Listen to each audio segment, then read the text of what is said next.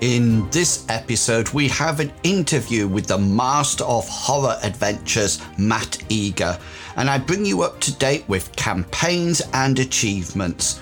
Welcome to the official Mithras Matters podcast, Season 1, Episode 16, Old Bones and Updates.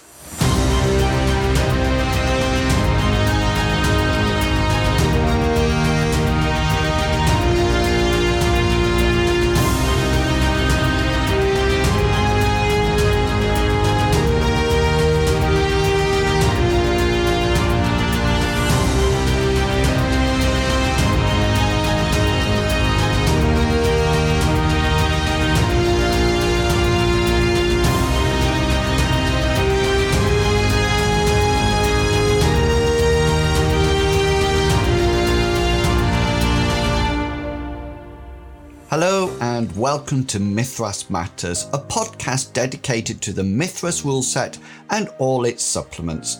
As always, I am your host, InWills, and August has been a great month for both Mithras and the podcast. First up, it was fantastic to be part of the Gen Con panel and meeting everyone. There are so many great supplements and resources being produced for the game, and I will definitely be first in the queue to purchase these. Also, it was great to hear about Classic Fantasy. This is a rule set which I haven't experienced, so it would be great to have a Classic Fantasy episode of the podcast in the future. Now, if I came across slightly befuddled in the Zoom meeting, I have to say that it was very late here in the UK, gone midnight. So I do apologise for my floundering words. Usually I have the option for retakes and editing while doing the podcast. Believe me, you don't want to listen to the podcast pre-production version. And the second great piece of news was that on the 8th of August, this podcast reached 5,000 downloads. I really can't believe how supportive you all are. I really enjoy producing the podcast and rules videos, so it's great to know that you are out there enjoying and supporting the content. Again, and I probably say too much, huge thanks. And remember, if you listen or contribute to the show, then we have achieved this together. With August coming to an end, I am assuming that many of you, like myself, are coming to the end of our summer vacations. As work, schools, colleges, universities start back up, we are probably getting back into our usual gaming cycles. We have been lucky that our campaign hasn't had too many breaks this summer. So here are our campaign updates. Now, if you've watched any of our actual play videos, you might be aware that I like to run a very narrative campaign. Rather than spending time on massive dungeon crawls and large-scale constant battles, I like to try and weave a murder and mystery campaign. I guess watching the reruns of those Miss Marple mysteries and those little grey cells of Hercule Poirot have brushed off on me. I like to have layers of plots which actually include subplots for the characters as well. Rather than using an overarching plot for the campaign, it is these subplots that link the adventures together. I found that having a large overarching plot, sometimes players can forget and tend to sometimes miss the links. Well, when they are focused around their own characters, then they tend to live the plot lines rather than having to remember them. Anyway, to cut a long story short, the party are coming to the end of a new adventure called the Lonesome Bridge Incident. I've been hosting this on World Anvil and the notes will be available as always. Cyrus, the new character, has really made his mark on the group. The Red Robe Sorcerers are known for their tactics and strategies, and with his skill he has already taken on board the organisation of the group. The bridge is well known to many of the players from previous adventures, especially when they have been en route to Yubin Falls, and I wanted to make it the bridge a center of an adventure. It's rather a small bridge, but I wanted to suddenly make it very important. Linked to this, I wanted to develop some political intrigue between three groups of people: the guild merchants, who the party have worked with before in the adventure guarding the guild mistress, a bunch of crafters, and a small group of local mercenaries. Each group have their own motives, and I was hoping to split up the party for each character to side with one of the different groups to make the debates even more interesting. The party has certainly seen a lot of strange things happening in this adventure. Hazra had Brutus, his oxen poisoned. Hengist had all his wine skins in the house slashed, and Bartleby has received strange letters, and Cyrus got accosted by a strange soothsayer forecasting doom and gloom. They have been attacked by water goblins, found a dead body hanging in a tree, and at the end of the last adventure, they had to encounter a dagger-wielding merchant who looks like he has gone insane. All this has happened, but I'm not really sure the players know what is going on yet. Tomorrow, which I'm referring to Saturday in the past, is the finale of the adventure, so hopefully everything will become as clear as mud for them. If you are interested in unraveling the mystery, then do enjoy the sessions of the actual play on my YouTube channel. Links are in the show notes below. Okay. With campaign updates finished, let's move on. Remember, if you would like to contribute to the podcast, then just drop me an email or message and let me know what you would like to cover. I'm always looking for reviews or interviews with people. I would really like to get a classic fantasy or Luther Arkwright and After the Vampire Wars episodes. So if you play those games and would be willing to contribute, then do get in touch.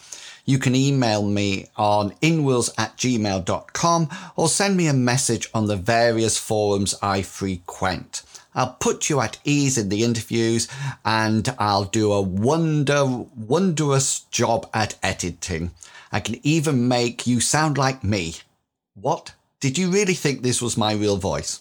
Anyway, you might have noticed that I've removed M-Space from the list of areas that I need contributions for. This is because it will actually be the focus of the October episode of this podcast.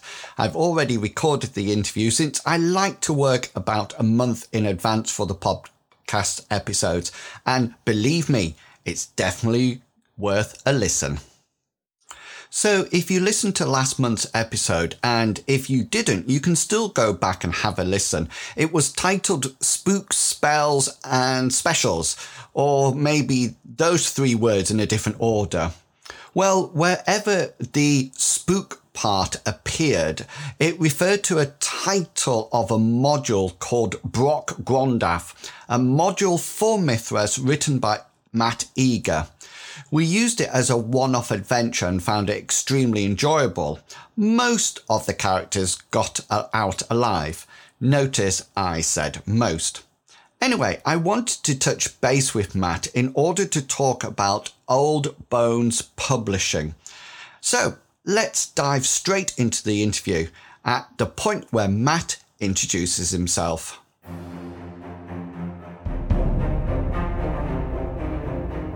Hi, I'm Matt Eager. I'm Matt E on the forums that we use for Mythras stuff, and I am the sole proprietor of Old Bones Publishing. Tell me about Old Bones Publishing. What is that? What kind of company or publication is that?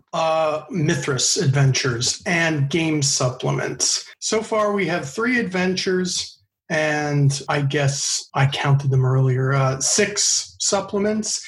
The supplements are of different types. They're guidelines for different kinds of rules that you might want to use in your game, expansions and stuff. Peoples and Paths, which is meant to illustrate cultures and maybe magical traditions. I only have one of those so far, but I'm eyeing some other ones down the road. Interludes, which are meant to be small pieces. They're not scenarios, but they could be like they're more than 2-line seeds for scenarios, but they're not full scenarios. So that if your players, if you need some filler action for between regular gaming sessions, or your players go in an unexpected direction, you could maybe get some ideas and insert them in different places. And denizens, lists of characters for use with published scenarios.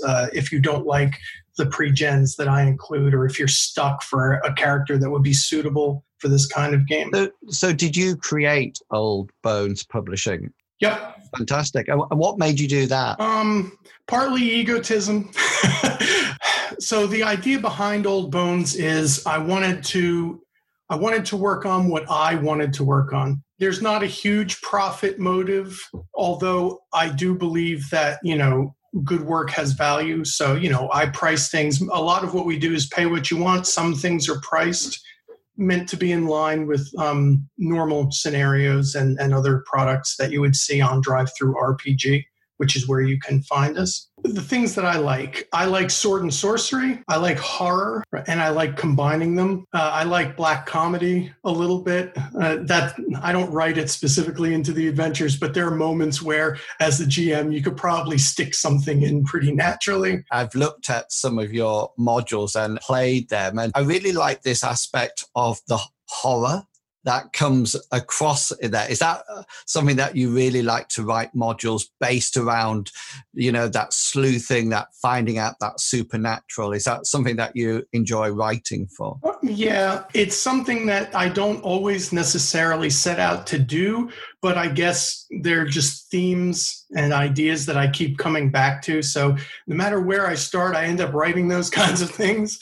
It must be in my brain somewhere. So like brings you back to that horror-esque sort of like genre all the time. Right. I'm a fan of cosmic horror and, Lovecraft and Friends fiction from the early part of the 20th century. And so that has had an effect on me. And, Robert E. Howard and Clark Ashton Smith, folks like him, they were also writing Conan the Barbarian and Sword and Sorcery tales, the stuff that appeared in Weird Tales magazine back in the day. And so there's a natural linkage between these groups, and I think that that's why it always seems to find its way into my writing. Do you feel that Mythras, the Mythras rule set, can accommodate that sort of like horror-esque modules and adventures? Absolutely. One of the things that I've been speculating about for the past couple of years is, would it be maybe even better to run a Call of Cthulhu scenario with the Mythras rules? I mean, I like Call of Cthulhu very much. Its rules are purpose-built and, derivative from basic role-playing.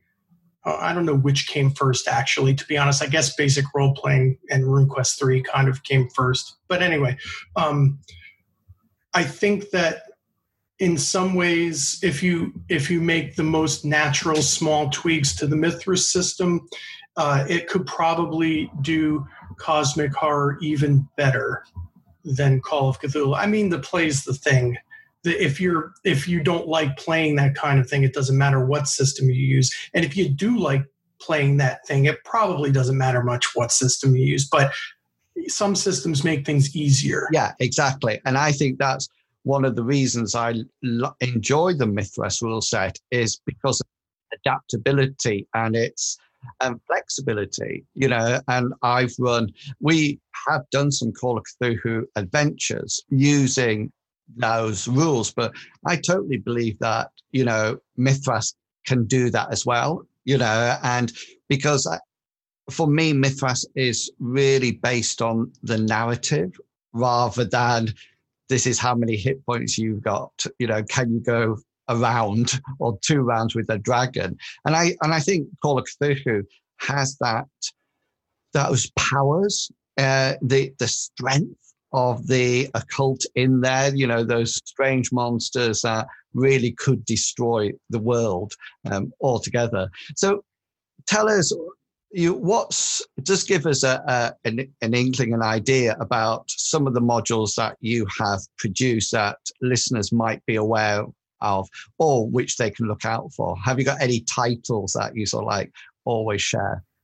Well, sure. The one you guys just played, Brock Grottath, that's a haunted house scenario with cosmic horror elements in it. You could spin it to be more, Victorian horror, I guess, but it's pretty tentacle laden, I think, at some level. Yeah, and of course, I did a review about it on the last episode, and we loved it. We loved that sort of like that haunted house, that horror aspect of the adventure. And not knowing what's going to happen, I think, is key to that module. It's almost like, what is going to happen next? And a lot of the times the players have no idea at all. That's really good. I'm glad to hear you say that. One of the main aspects of that adventure is meant to be disorientation. Yes.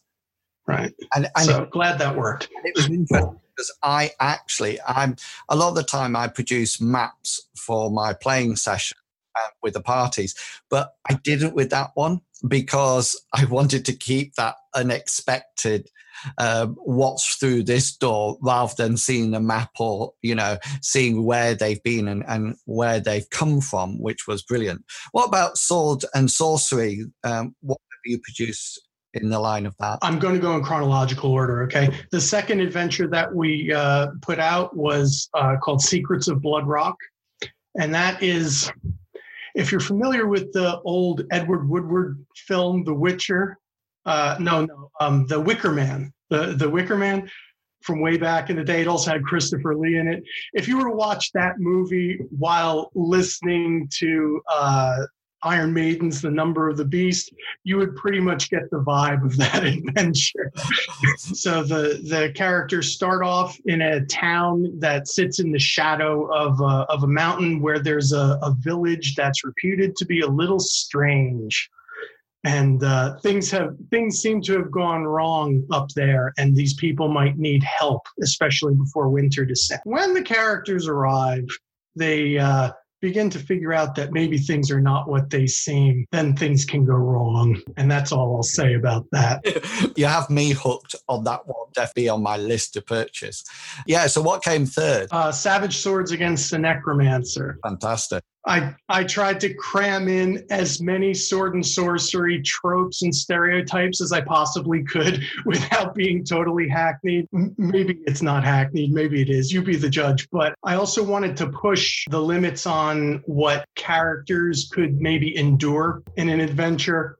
There's this whole note in the back of the Mythras core rulebook about, remember, combat's really dangerous in this game and characters get beat up. And if you don't have tons of magical healing, they may not, they may get worn down very rapidly. And so I thought to myself, well, I wonder what would happen if you really did try to push that. Hopefully it's not a TPK situation. There are some scenes where it could be. And again, it's got cosmic horror and sword and sorcery in it. I think a lot of the time, what I really like about role-playing games, I like campaigns that have that possibility of danger, death, destruction throughout the adventure. I really like that idea of this could wipe the party or take one of the party's members out.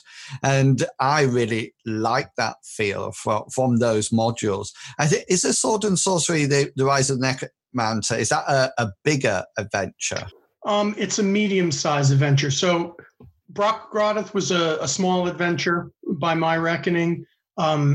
Secrets of Blood Rock is a longer adventure. It is, in TV terms, it would be at least a two-part episode, 2 episodes, maybe a mini-series, probably not a whole season, but definitely a longer thing. And you could stretch it out depending on what the characters like to do. And there's this idea that there's a clock running in the background, although the characters may not actually, the players may not know there's a clock.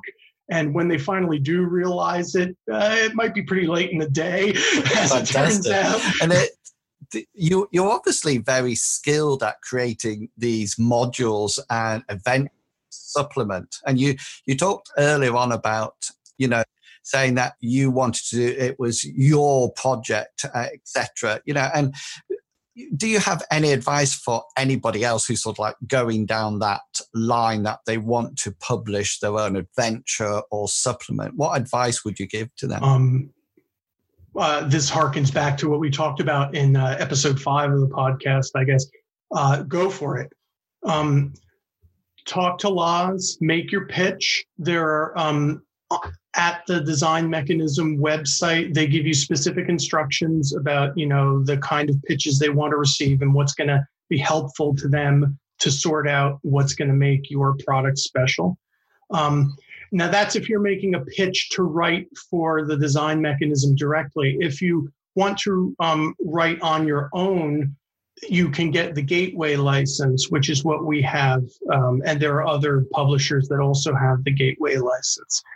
Basically, as long as it meets their quality and editorial standards, they don't want you publishing anything with the Mithras stamp on it that might reflect badly on the Design Mechanism. So they just basically give you, they get first right of refusal. So if you go to publish something, you need to run it by them. And if everything's in order, there's no issue. And if there's a problem, then they'll say, sorry, wait, hold it. But to be honest, working with the Design Mechanism has been painless for me. Every time I interact with Loz, I get something out of it. So that's fine with me. I have no trouble. That came across very much in the Gen Con panel meeting when people were asking about it. But also this emphasis of having the passion for what you're writing. And that, they were saying, was the key thing. You must have this passion of the theme or the setup or the campaign. Having that passion means that you have that drive and that motivation to actually see it to the end product. So talking about end products, what are you currently working on? What's on the horizon from yourself? The last time we talked, I mentioned an adventure, Enemy of My Enemy. And I'm like 3/4 of the way done on that. The trick is I've been 3/4 of the way done on that one for like a year and a half, unfortunately.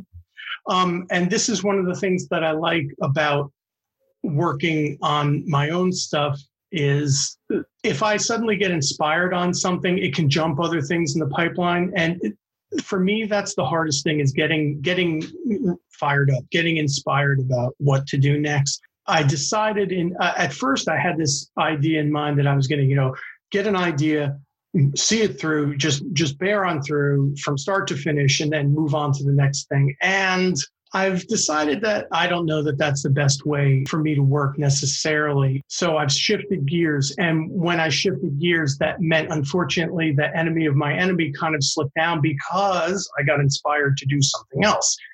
Back in February. This is top secret. I'm not going to give you a title for this one, but it's a little bit different. I don't want to give away too much because I'm running people through it right now, and I have another group that I'm going to play with also, and I suspect that they may end up listening to this. So let's just say that it starts off in a rather different way than many RPG or standard, typical RPG games would begin.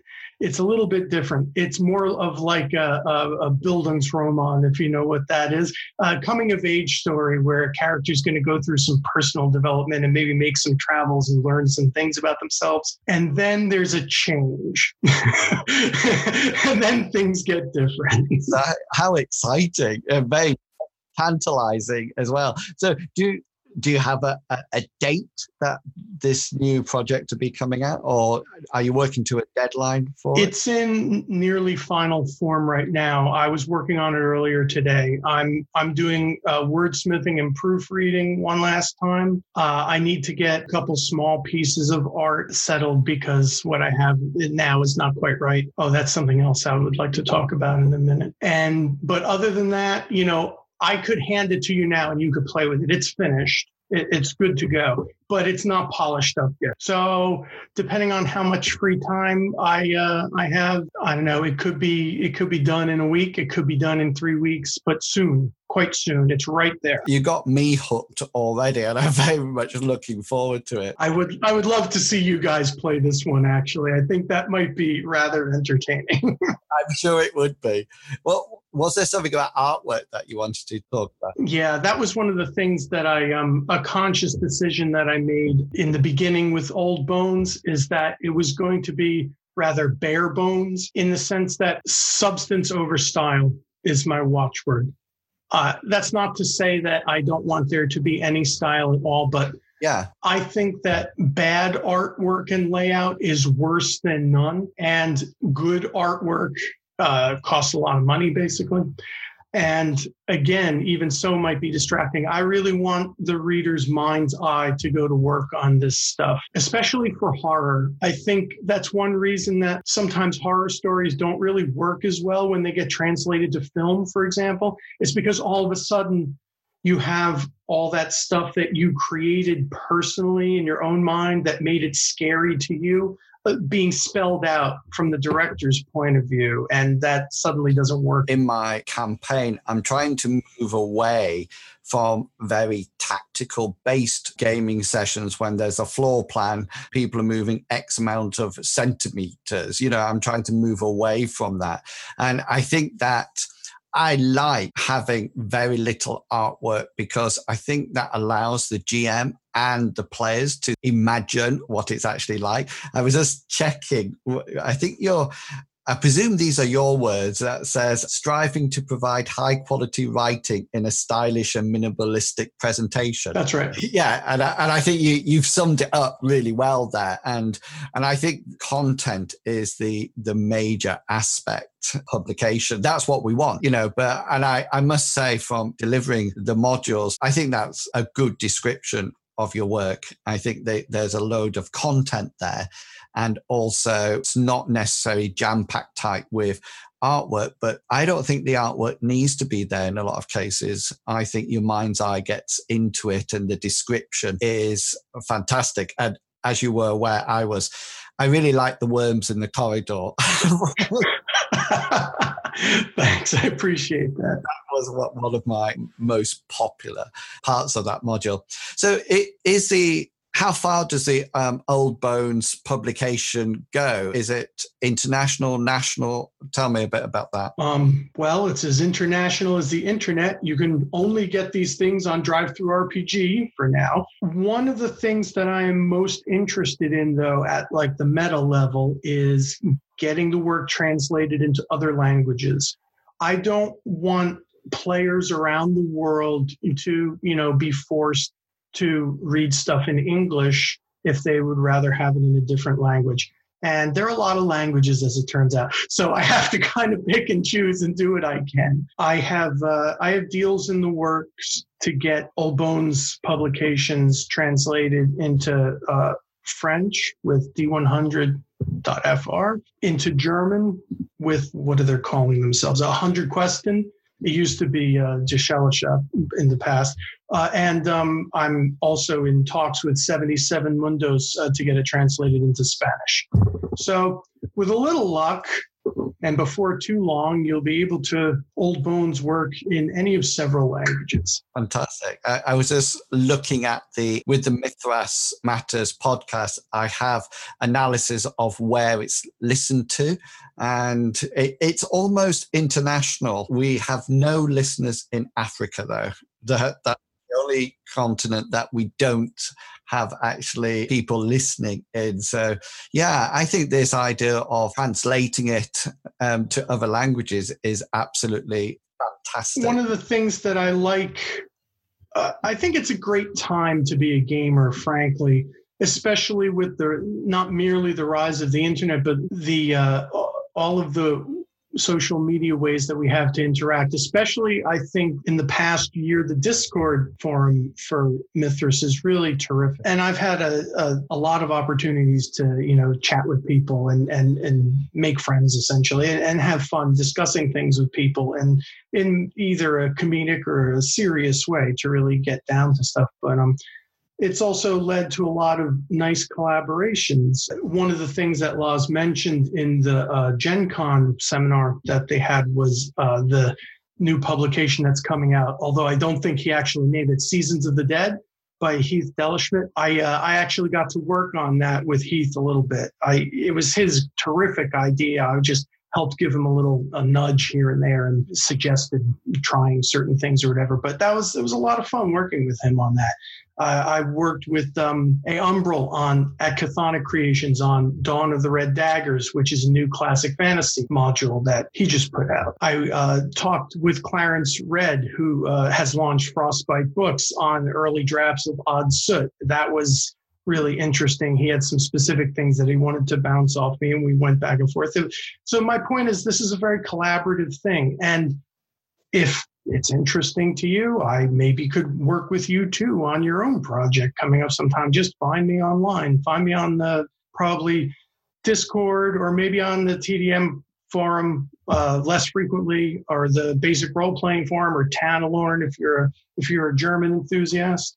I'm around. So if that interests you, I would be willing to at least chat with you about it. Fantastic. And is it Clarence Red as a M Space as well? Is it the same? Yes. So he's actually coming on the podcast. Oh, terrific. With somebody called Scott. I forget his surname, but we're arranging that meeting because I want to have an M Space themed podcast episode. I would love to also do one about Luther Arkwright and After the Vampire Wars and classic fantasy as well. Is Dawn of the Red Daggers actually already available? Yes. You can get it on drive-through right now if you want to. Fantastic. And Odd Soot, is that... Odd Soot. Odd Soot. Right. That's Clarence's other is super creative, a really different take on a sort of alternate Earth, almost a steampunk vibe to it. Kind of like what if Babbage's difference engines made out of brass gears and everything had taken over, and space travel had been discovered very early. Very interesting stuff. He's a really good writer. I think you'll enjoy talking to him. As always, Matt, you come on and talk to me, and now I've got a list as long as my arm of things I need to now go out and purchase. Actually, getting you might be aware from the forums, the Discord, that I'm trying to get an M Space campaign together, and I must say, I mean, the people on the Discord are absolutely fantastic, and have sort of like private messaged me and said, you really need to look at this, download this is really good, and I'm really looking forward to sort of like getting it all together, and also looking forward to that podcast episode when Clarence and Scott come and join us, and we sort of like have a chat about space, M Space. So I've just got this next question is not on here, okay, but I've been really interested when I've been talking to people about the sorts of characters that they actually like to play, and I was going to ask you, do you get the opportunity to play, or are you always a GM? And if you do get to play, what's your go-to sort of like type of character that you like to play?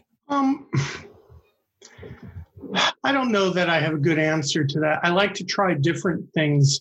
My favorite character from back in the day was a clever kind of spell sword type, back when we were playing RuneQuest 3, he knew sorcery, and he used not a huge great axe or anything, but like a rapier. So he was like a stick and go guy with a high dex, and always making trouble. Online, I'm playing a hunter character in a sword and sorcery game who has a new mission in life because his true love was kidnapped, and now bad things have happened to her. And so he has to recover her, and not only that, but redeem her because she's been transformed into a vampire. So he has a new mission in life. I'm playing a druid character in a classic fantasy game right now, the Wild Woman of the Hinterlands. So she has an attitude.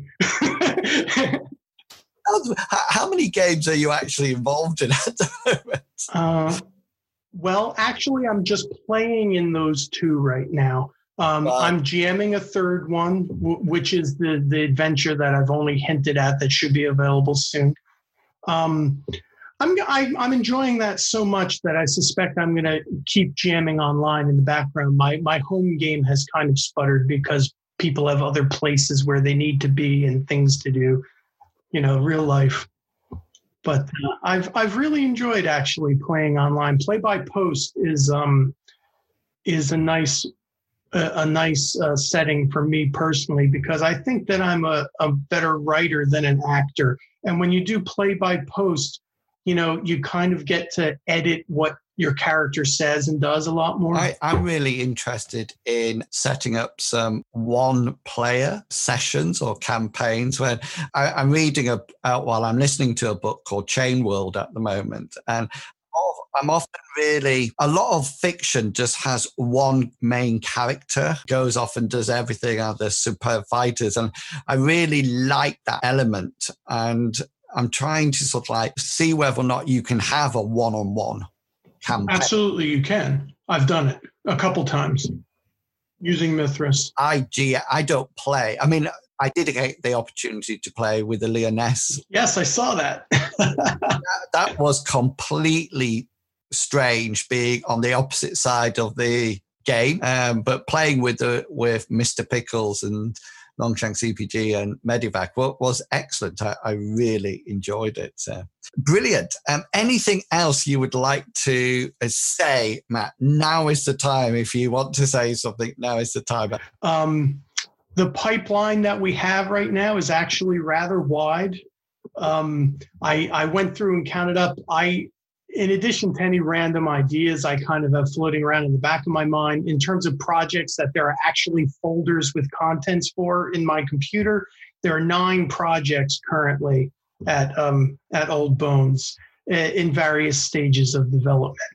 I'll tease the other one that I'm going to do next. Well, one of them, everyone who's been following the Discord already knows about pretty much. I'm going to release a Game Aid supplement guidelines for wealth status in society to round things out, so that if you don't want to have to be an accountant, some people like it, but some people like me don't. If you don't want to have to be an accountant and, follow all the gold pieces and copper pieces that your character has, and where it all is and what they own and what they can buy. There are other ways to do that.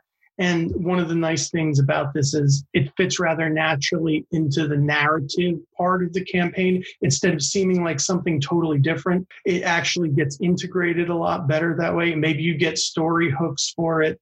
You get reasons for people to do things. That's underway. I've been working on that the past couple of days. And the next adventure that I have in mind is another sword and sorcery, pure mayhem one, like Savage Swords Against the Necromancer. This one's, the working title is Savage Swords in the City of Plagues. What could go wrong?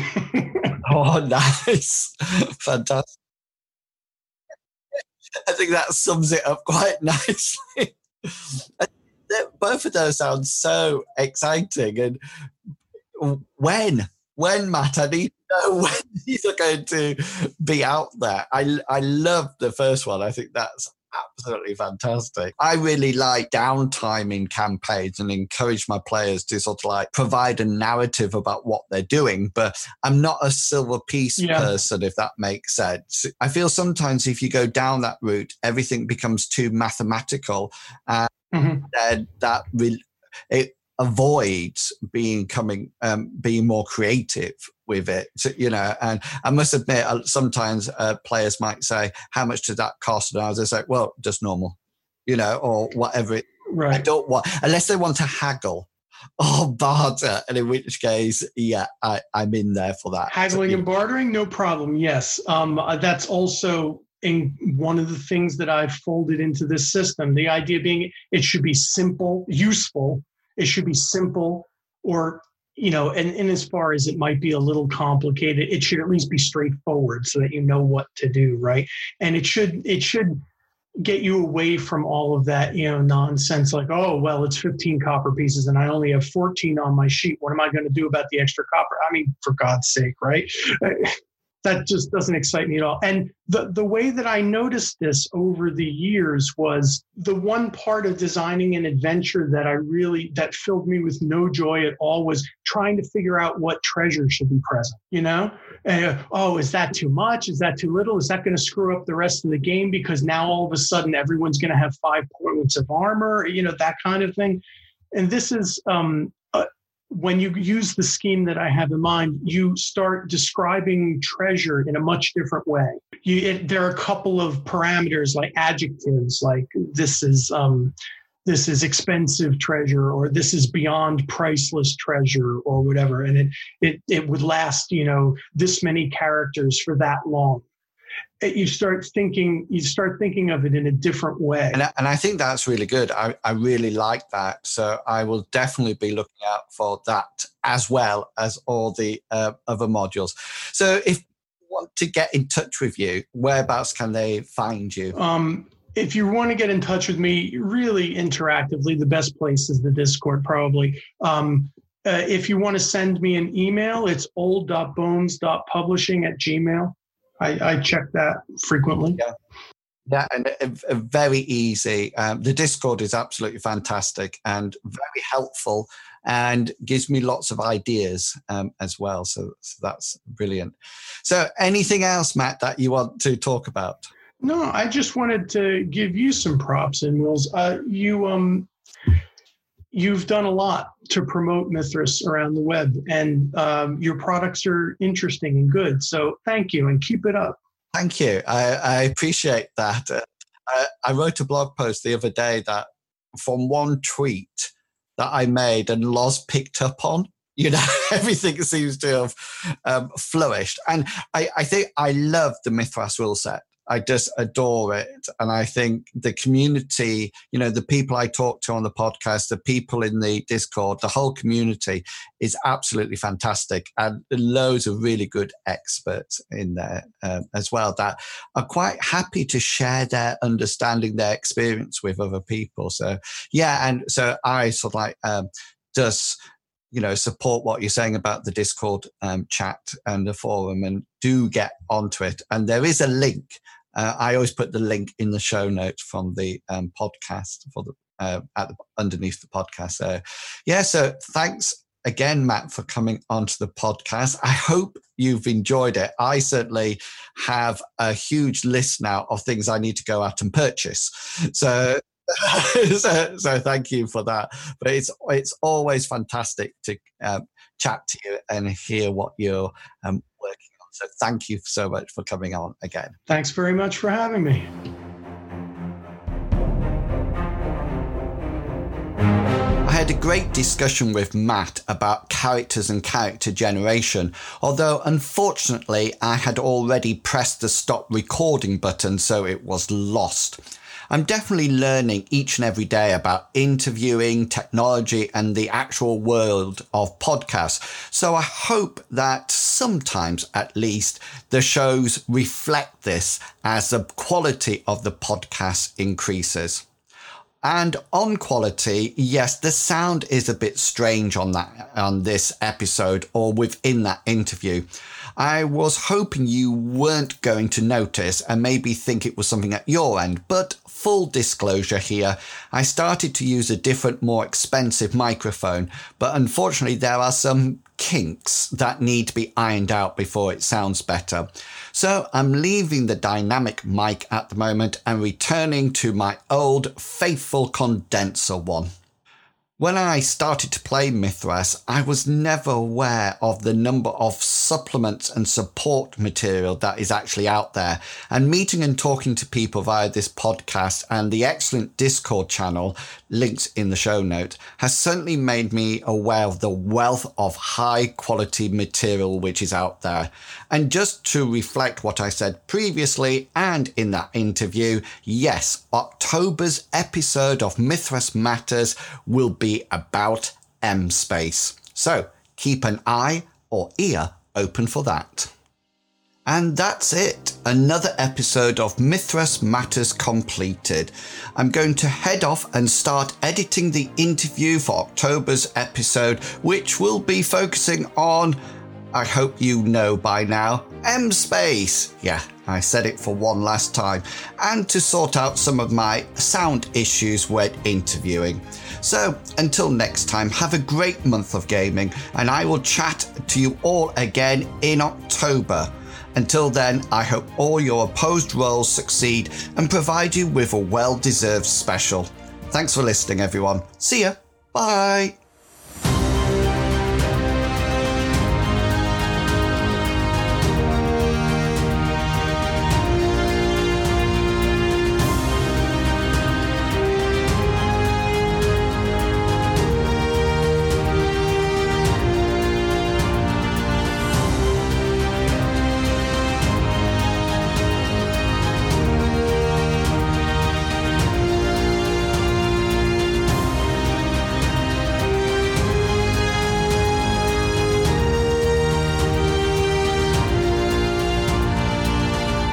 The content of this podcast is covered by the Creative Commons Attribution 3.0 license, so please give appropriate credit if you are sharing or copying any part of this podcast.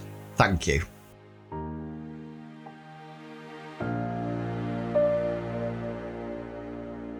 I don't think anybody ever listens after the music, but I'd just like to say that October's episode is all about M-Space, would you believe? Thanks. Bye.